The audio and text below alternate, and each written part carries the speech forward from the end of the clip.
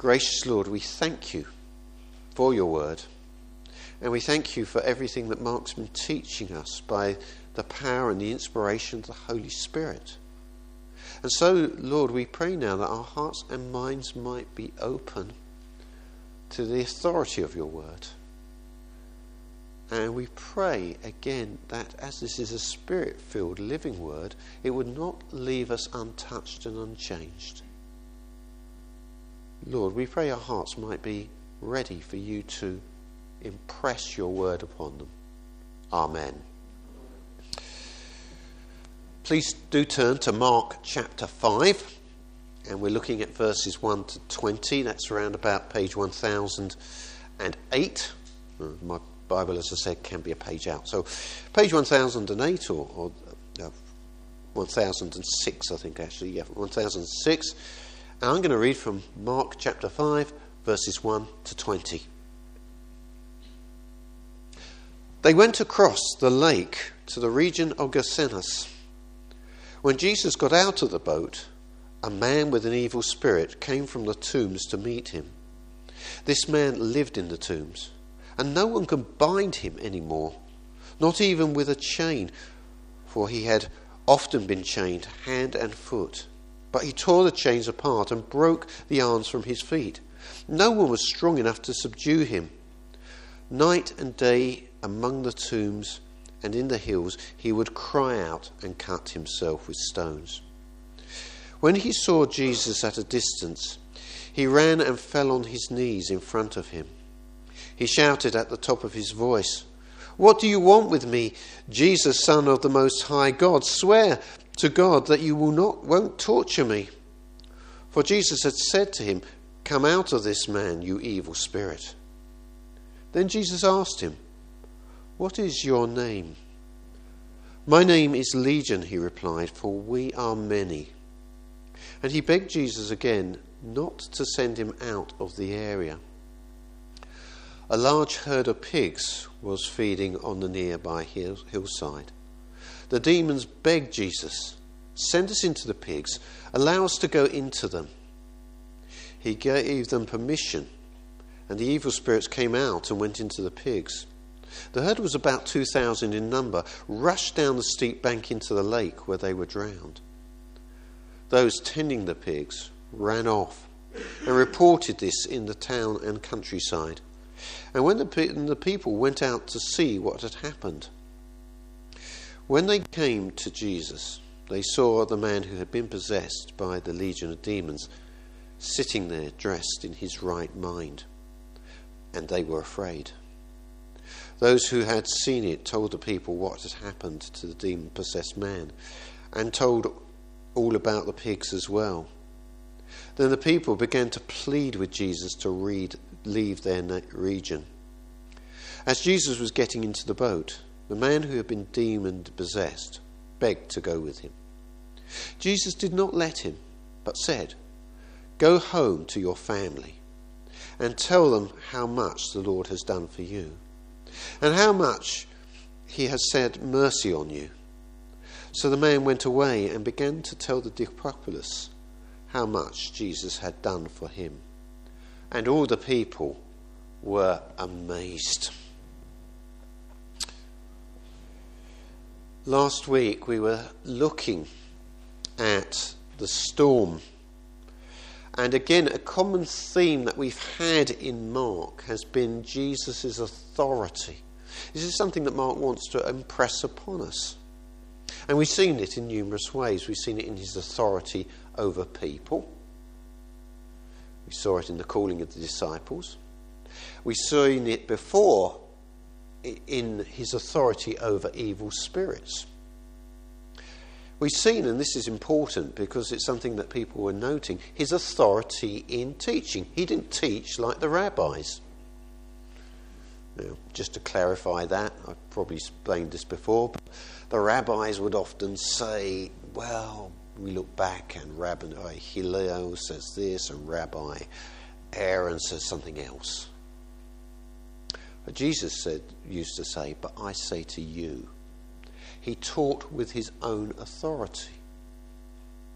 Amazingly, he had claimed to have the authority to forgive sin. And last week, as we saw something else which really freaked out the disciples. He had authority over the elements. Now they're still reeling from that. Why were they reeling from that? Just to recap. Well, they knew who controlled the weather. God controlled the weather. We think about Elijah. He prayed. And there was no rain for 3.5 years because he'd asked God to stop it. He actually asked God to bring into effect promises he'd made, that if people departed and went to other gods, he would withhold the rain. And they also knew their psalms. And I quoted 2 psalms, but there are several psalms that speak about God stilling the storm and the tempest.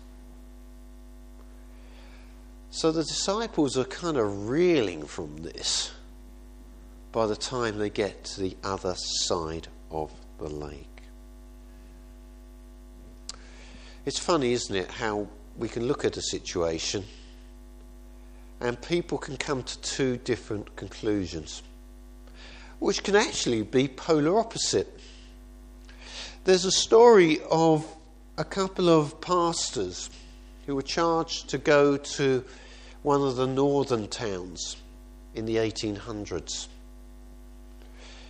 And they got off the train, they started wandering around the town, and they started to see the squalor and the depravity of the place they had been sent to work in. And at one point, after they sort of had quite a bit of this, one of them shrugged his shoulders and said, "This place is fit for judgment." The other one said, "No, brother, this place is fit for revival." Looking at the same situation, 2 different conclusions. We see today, as we look at this passage, there are 2 very different reactions to Jesus and his work. And I'm going to say now, in the sense I'm going to give away a bit of what I'm going to say, we actually see something which is very common today. This actually, to me, this is one of the great things about the Bible. I look at the Bible and I see the reactions of people and how people are. It's true to life. People are like that. Well, we'll see what I mean as we go on. I've got 4 points. They all start with D. The first one is destruction. We see something truly horrific here. And that is the damage Satan can do. Now, what we have here is demonic possession.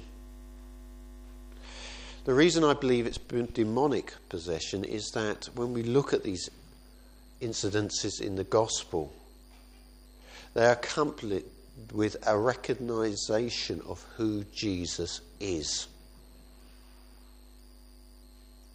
This isn't uncontrolled behaviour. I've experienced that with people with mental disorders. I used to work with them.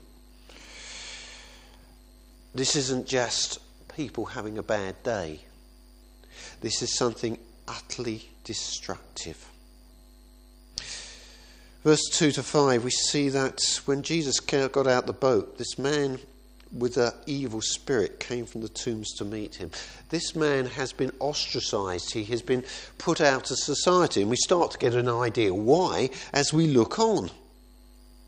No one could bind him. Basically, he was out of control. Why was it? Well, we see that, don't we? If they chained him up, he broke it. He would cry out and he would cut himself with stones. He was absolutely out of control and he was destructive. And that is the damage Satan does. I personally believe we see demonic possession on a level in the Gospels and perhaps a bit later in Acts, because of the opposition to the gospel and the fledgling movement of the church. When Jesus came, Satan was going to throw everything he could. Didn't work. Just testifies to Jesus' power as we go on, and we see Jesus' authority as we go on. But it's a picture, isn't it, of Satan's destructive nature. Jesus says in the Gospel of John that he was a murderer from the beginning. He robs people of their dignity. But listen to this. It's an interesting comparison. Jesus says in John chapter 10 verse 10, "The thief comes only to steal and kill and destroy. I have come that they may have life and have it to the full."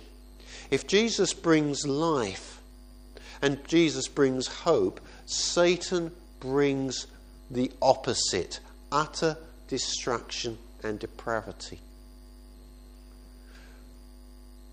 Is it often seen like this? No, it's not. But it's seen, isn't it, by the enslavement to things. And even sometimes the good things God has given. Family. Edging God out. Work that edges God and maybe even family out. Someone once made the point that, when people draw near the end of their life, I think it was a pastor once said, he'd never, ever come across anyone who said, "I wish I spent more time in the office." But they had. There's an irony there, isn't it? We become slaves to things that actually we realise aren't very good, but we sort of qualify it. Well, I've got to do it for my family. I've just got to get right. I've just got to do these things. And Satan worms his way in. But here, actually, we just get a picture, don't we? We get a prelude, actually, of the utter destruction it brings. And it's absolutely tragic, the terrible state this man is in.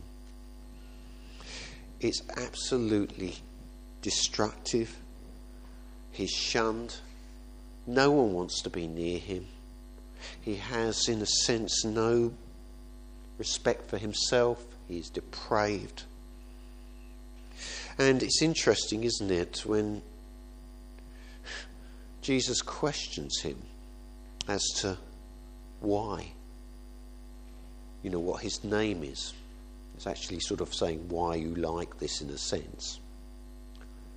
He says, "I am legion because we are many." Now, a legion was 6,000 men. Did he have 6,000 spirits in him? I don't know. He had a lot. He was in a terrible, terrible state. And here's something which is interesting. He recognises who Jesus is. Do you know, I find it very interesting. Again, perhaps Satan does everything to extremes at times. Satan's good on theology. We've seen, haven't we, in Scripture? He can quote Scripture, as he did to Jesus when he tempted him. Oh, he took it out of context, yes, and if you look at the psalm where he takes it from, it's taken out of context. But he knows enough to quote it. But he recognises who Jesus is. And here's the thing, isn't it? There's a danger, isn't there, that people can recognise who Jesus is. They can see a lot of good about him. They may even see a need to put something right in their life. But they do not respond in the positive way. In James chapter 2 verse 19, James challenges those in the church. You believe there is one God? Good. Even the demons believe that and tremble. Do you know, I think James is saying, he said, well, at least the demons have a reaction.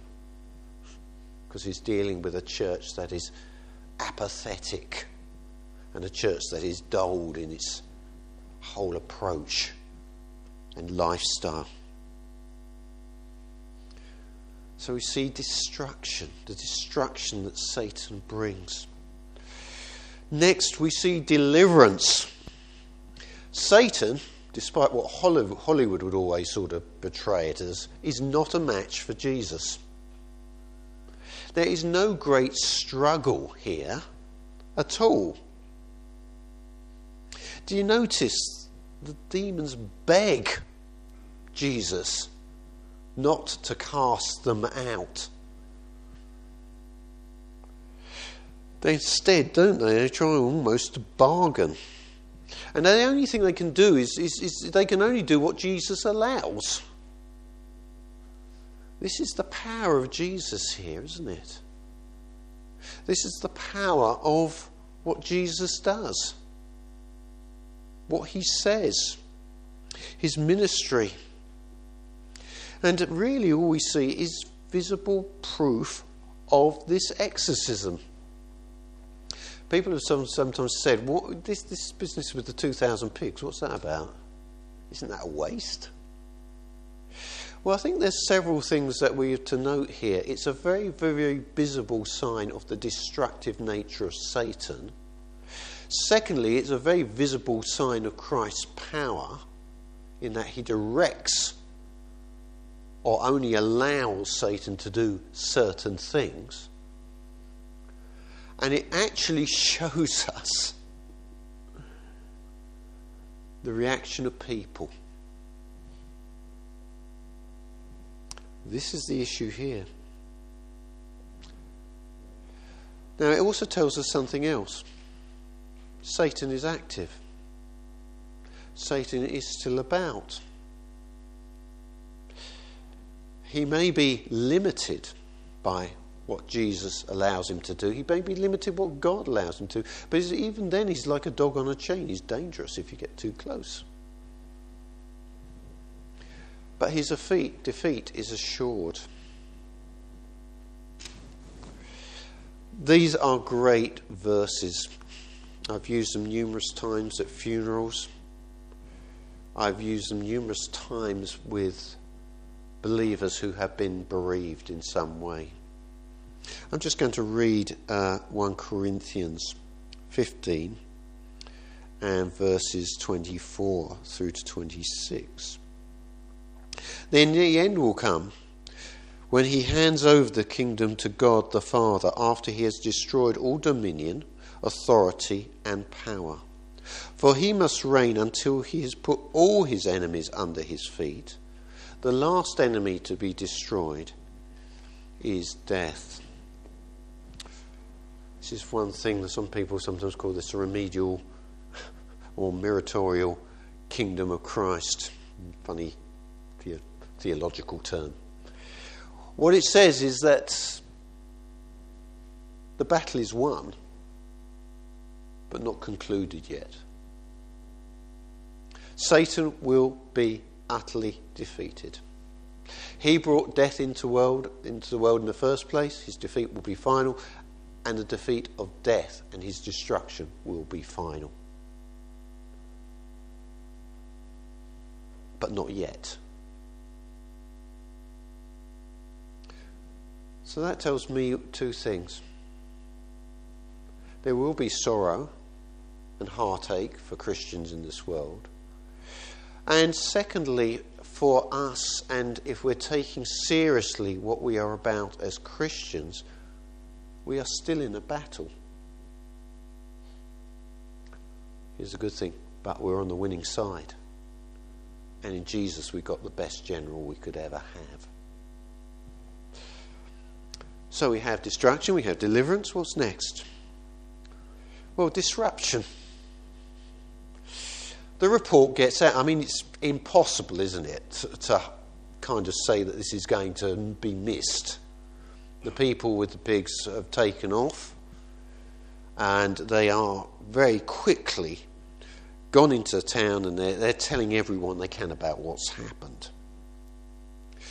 Now, here's the reaction that's interesting. Verse 15, when they came to Jesus, they saw the man who had been possessed by the legion of demons sitting there and dressed and in his right mind, and they were afraid. Interesting, isn't it? They're afraid. This man is now in his right mind. He's got clothes on for a change. He's cleaned up. He is now presumably going to be, or could be, a perfectly decent member of society.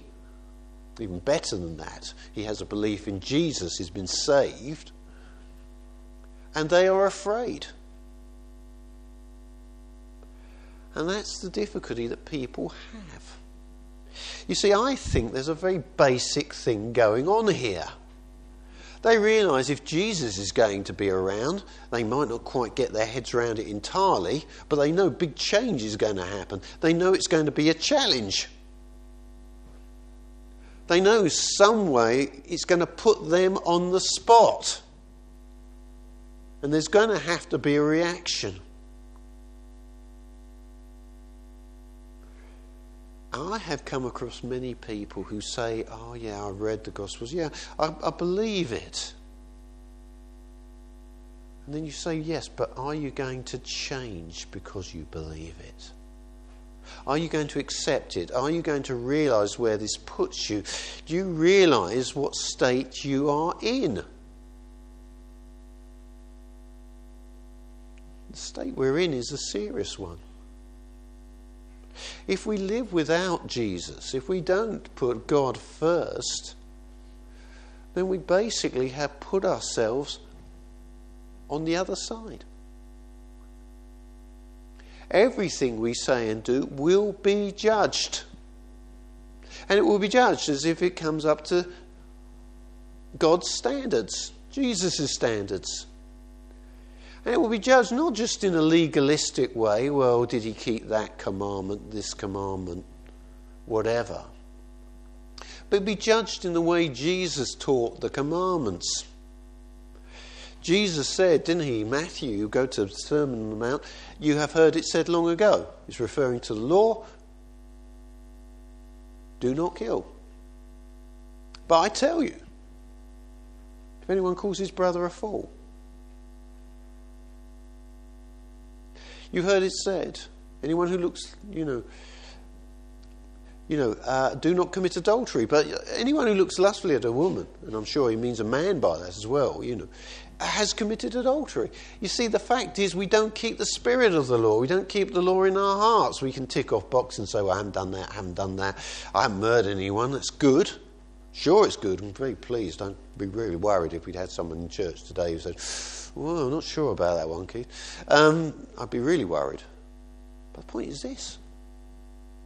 We know we've been angry with people. We know we've looked and lusted where we shouldn't. We know we've looked and we coveted and we thought, oh, I wish I had a lifestyle like that other person. We know we've failed. I think, in a strange way, I think the people here had an implication of that. This person had been made new, and it scared them. And there's another thing, it's going to be very, very disruptive, isn't it? Notice what's said again here. Those who had seen it, verse 16, told the people what happened to the demon-possessed man, and told him about the pigs as well. Then the people begged Jesus to leave their region. I think they think that Jesus' presence is going to be so disruptive. And that is the fact, isn't it? If we're going to take what Jesus says seriously, it is going to mean that there's going to be major changes in our lives. There's a real issue here. So they want Jesus to go. Well, 2 bad, 1 good so far. Destruction, bad. Deliverance, good. Disruption, well, they see that as bad and their attitude is bad. And the dismissal of Jesus is there. Then we see devotion.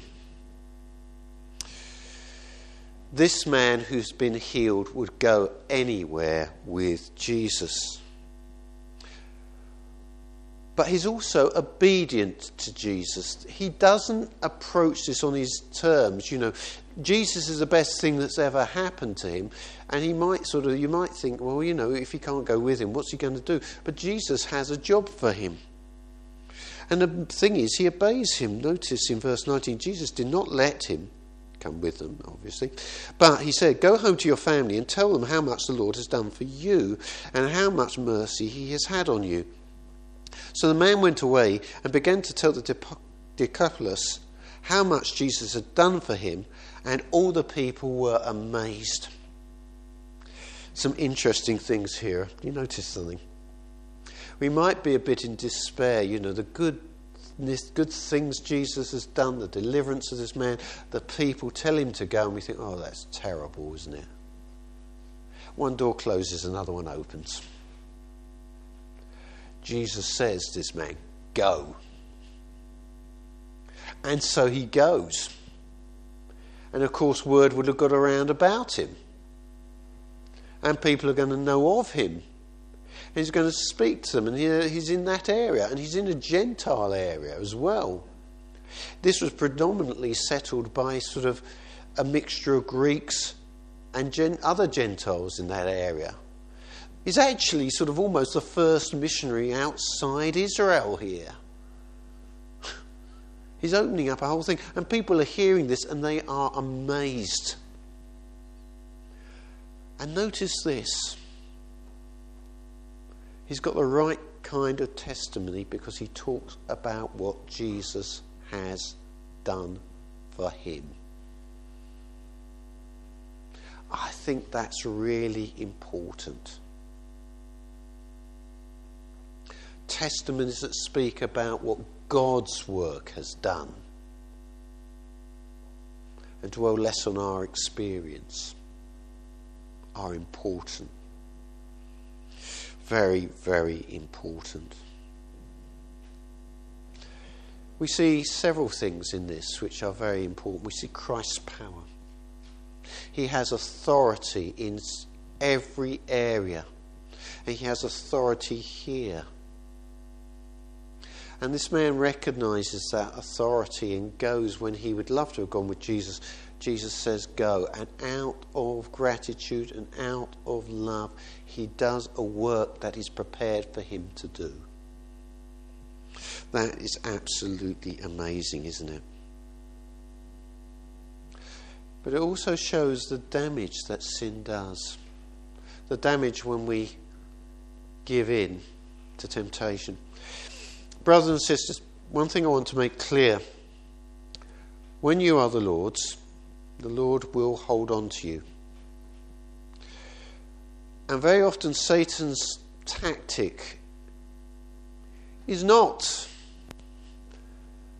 because he's limited, is not to reclaim people, it's more to make them ineffective. He wants them to fall, he wants you to fall. He wants pastors to fall. That's why I'm always asking you to pray for me. And Gilbert particularly as an elder, as elders in the church, do pray for us. Because he knows it's much easier to undermine a ministry. Just think of, you probably haven't got to think too far, of various scandals that have happened to ministers. Things that have happened. Things that bring the gospel into disrepute, and they don't just undermine that ministry and that person's ministry. They undermine people who were involved in it. They undermine people who sort of thought they were coming to faith in it, and all kinds of damage is done. And Jesus, one thing that is clear to me is God can restore people, but the issue sometimes is we get burdened with guilt, and we often feel when we've fallen into sin, how can the Lord ever use me again? And that's what happens sometimes. Or we just feel, because of something that's happened, well, the Lord can't use me this week, next week. And we put it off because we don't feel good. And Satan wants to undermine He loves to make Christians ineffective. But the fact is this: there is forgiveness and there is renewal in Christ. And that should always lead to witness. I love this. And I love it for a good reason. You'll see why we had Ephesians as the other reading. Because I think this man's experience perfectly illustrates these verses. I'm going to read and explain just to finish off. This is Ephesians chapter 2, verse 8 through to 10. For it is by grace you have been saved through faith. And this is not from yourselves, it is a gift of God, not by works, so no one can boast. For we are God's workmanship, created in Christ Jesus to do good works, which God prepared for us in advance. Perhaps this is a bit more extreme, what we've been reading of today, but there is a sense, isn't there, that God enables. You see, this man could not enable himself to come to Jesus. In a sense, the demons within him made him believe in Jesus and what he was, but he needed Jesus' work in his life. And we need that. That's what grace is about. And works are the opposite. Works have nothing to do with grace. But grace is God's work. Do we deserve it? No. Did this man deserve it? No. And the irony is,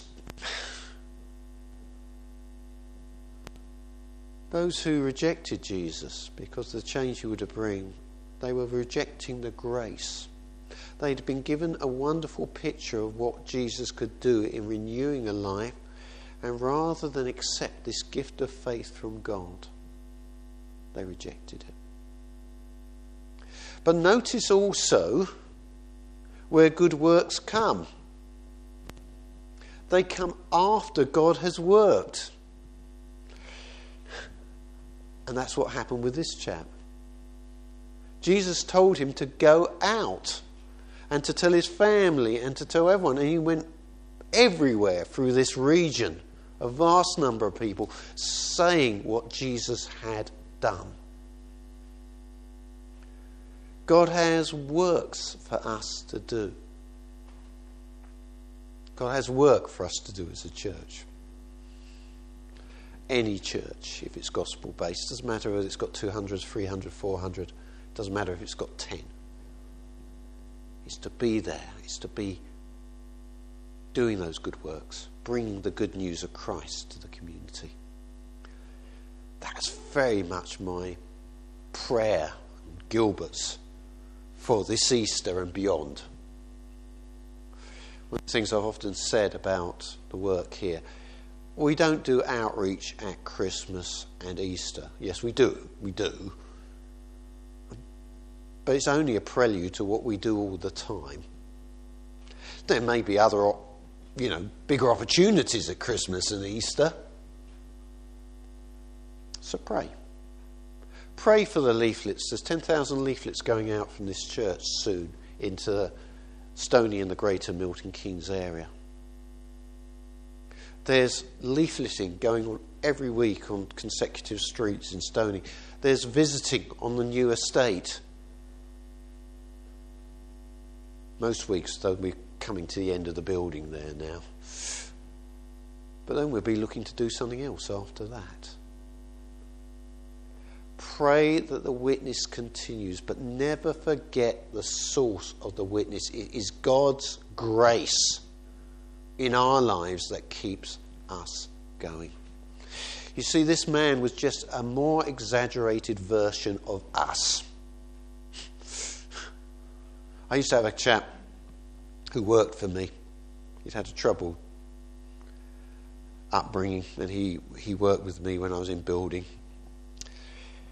And I used to see the difficulties and flaws in him and the little deceptions. I just used to think they're more exaggerated versions of myself. And that's what we see with this man. We see the destruction that Satan brings, just on a bigger scale. Jesus has freed us from that by his power on the cross, by the grace of God. Let's live in gratitude. And if we don't know that, let's just pray and receive that. I'm going to pray now. If anyone wants to sort of ask me anything more about this, the good news of Jesus, anytime, Gilbert, myself, anyone you know, or a friend you know who's a good Christian. But don't wait on it today. Receive the grace of God. Let's pray. Gracious Lord, we thank you. We see in this man the destruction Satan brings, but we see the power and renewal of Christ as well. So, Lord, we thank you for that. And we pray, Lord, that as those who know you, those who do know you here, we'd live in the light of that. We'd be grateful for that. And we realise it's only by grace we're saved. It's by your goodness in reaching out to us in the first place. So, Lord, may we live and work to your praise and glory in our witness in the weeks and in the months ahead. We ask it in the name of our Lord and Saviour, Jesus Christ. Amen.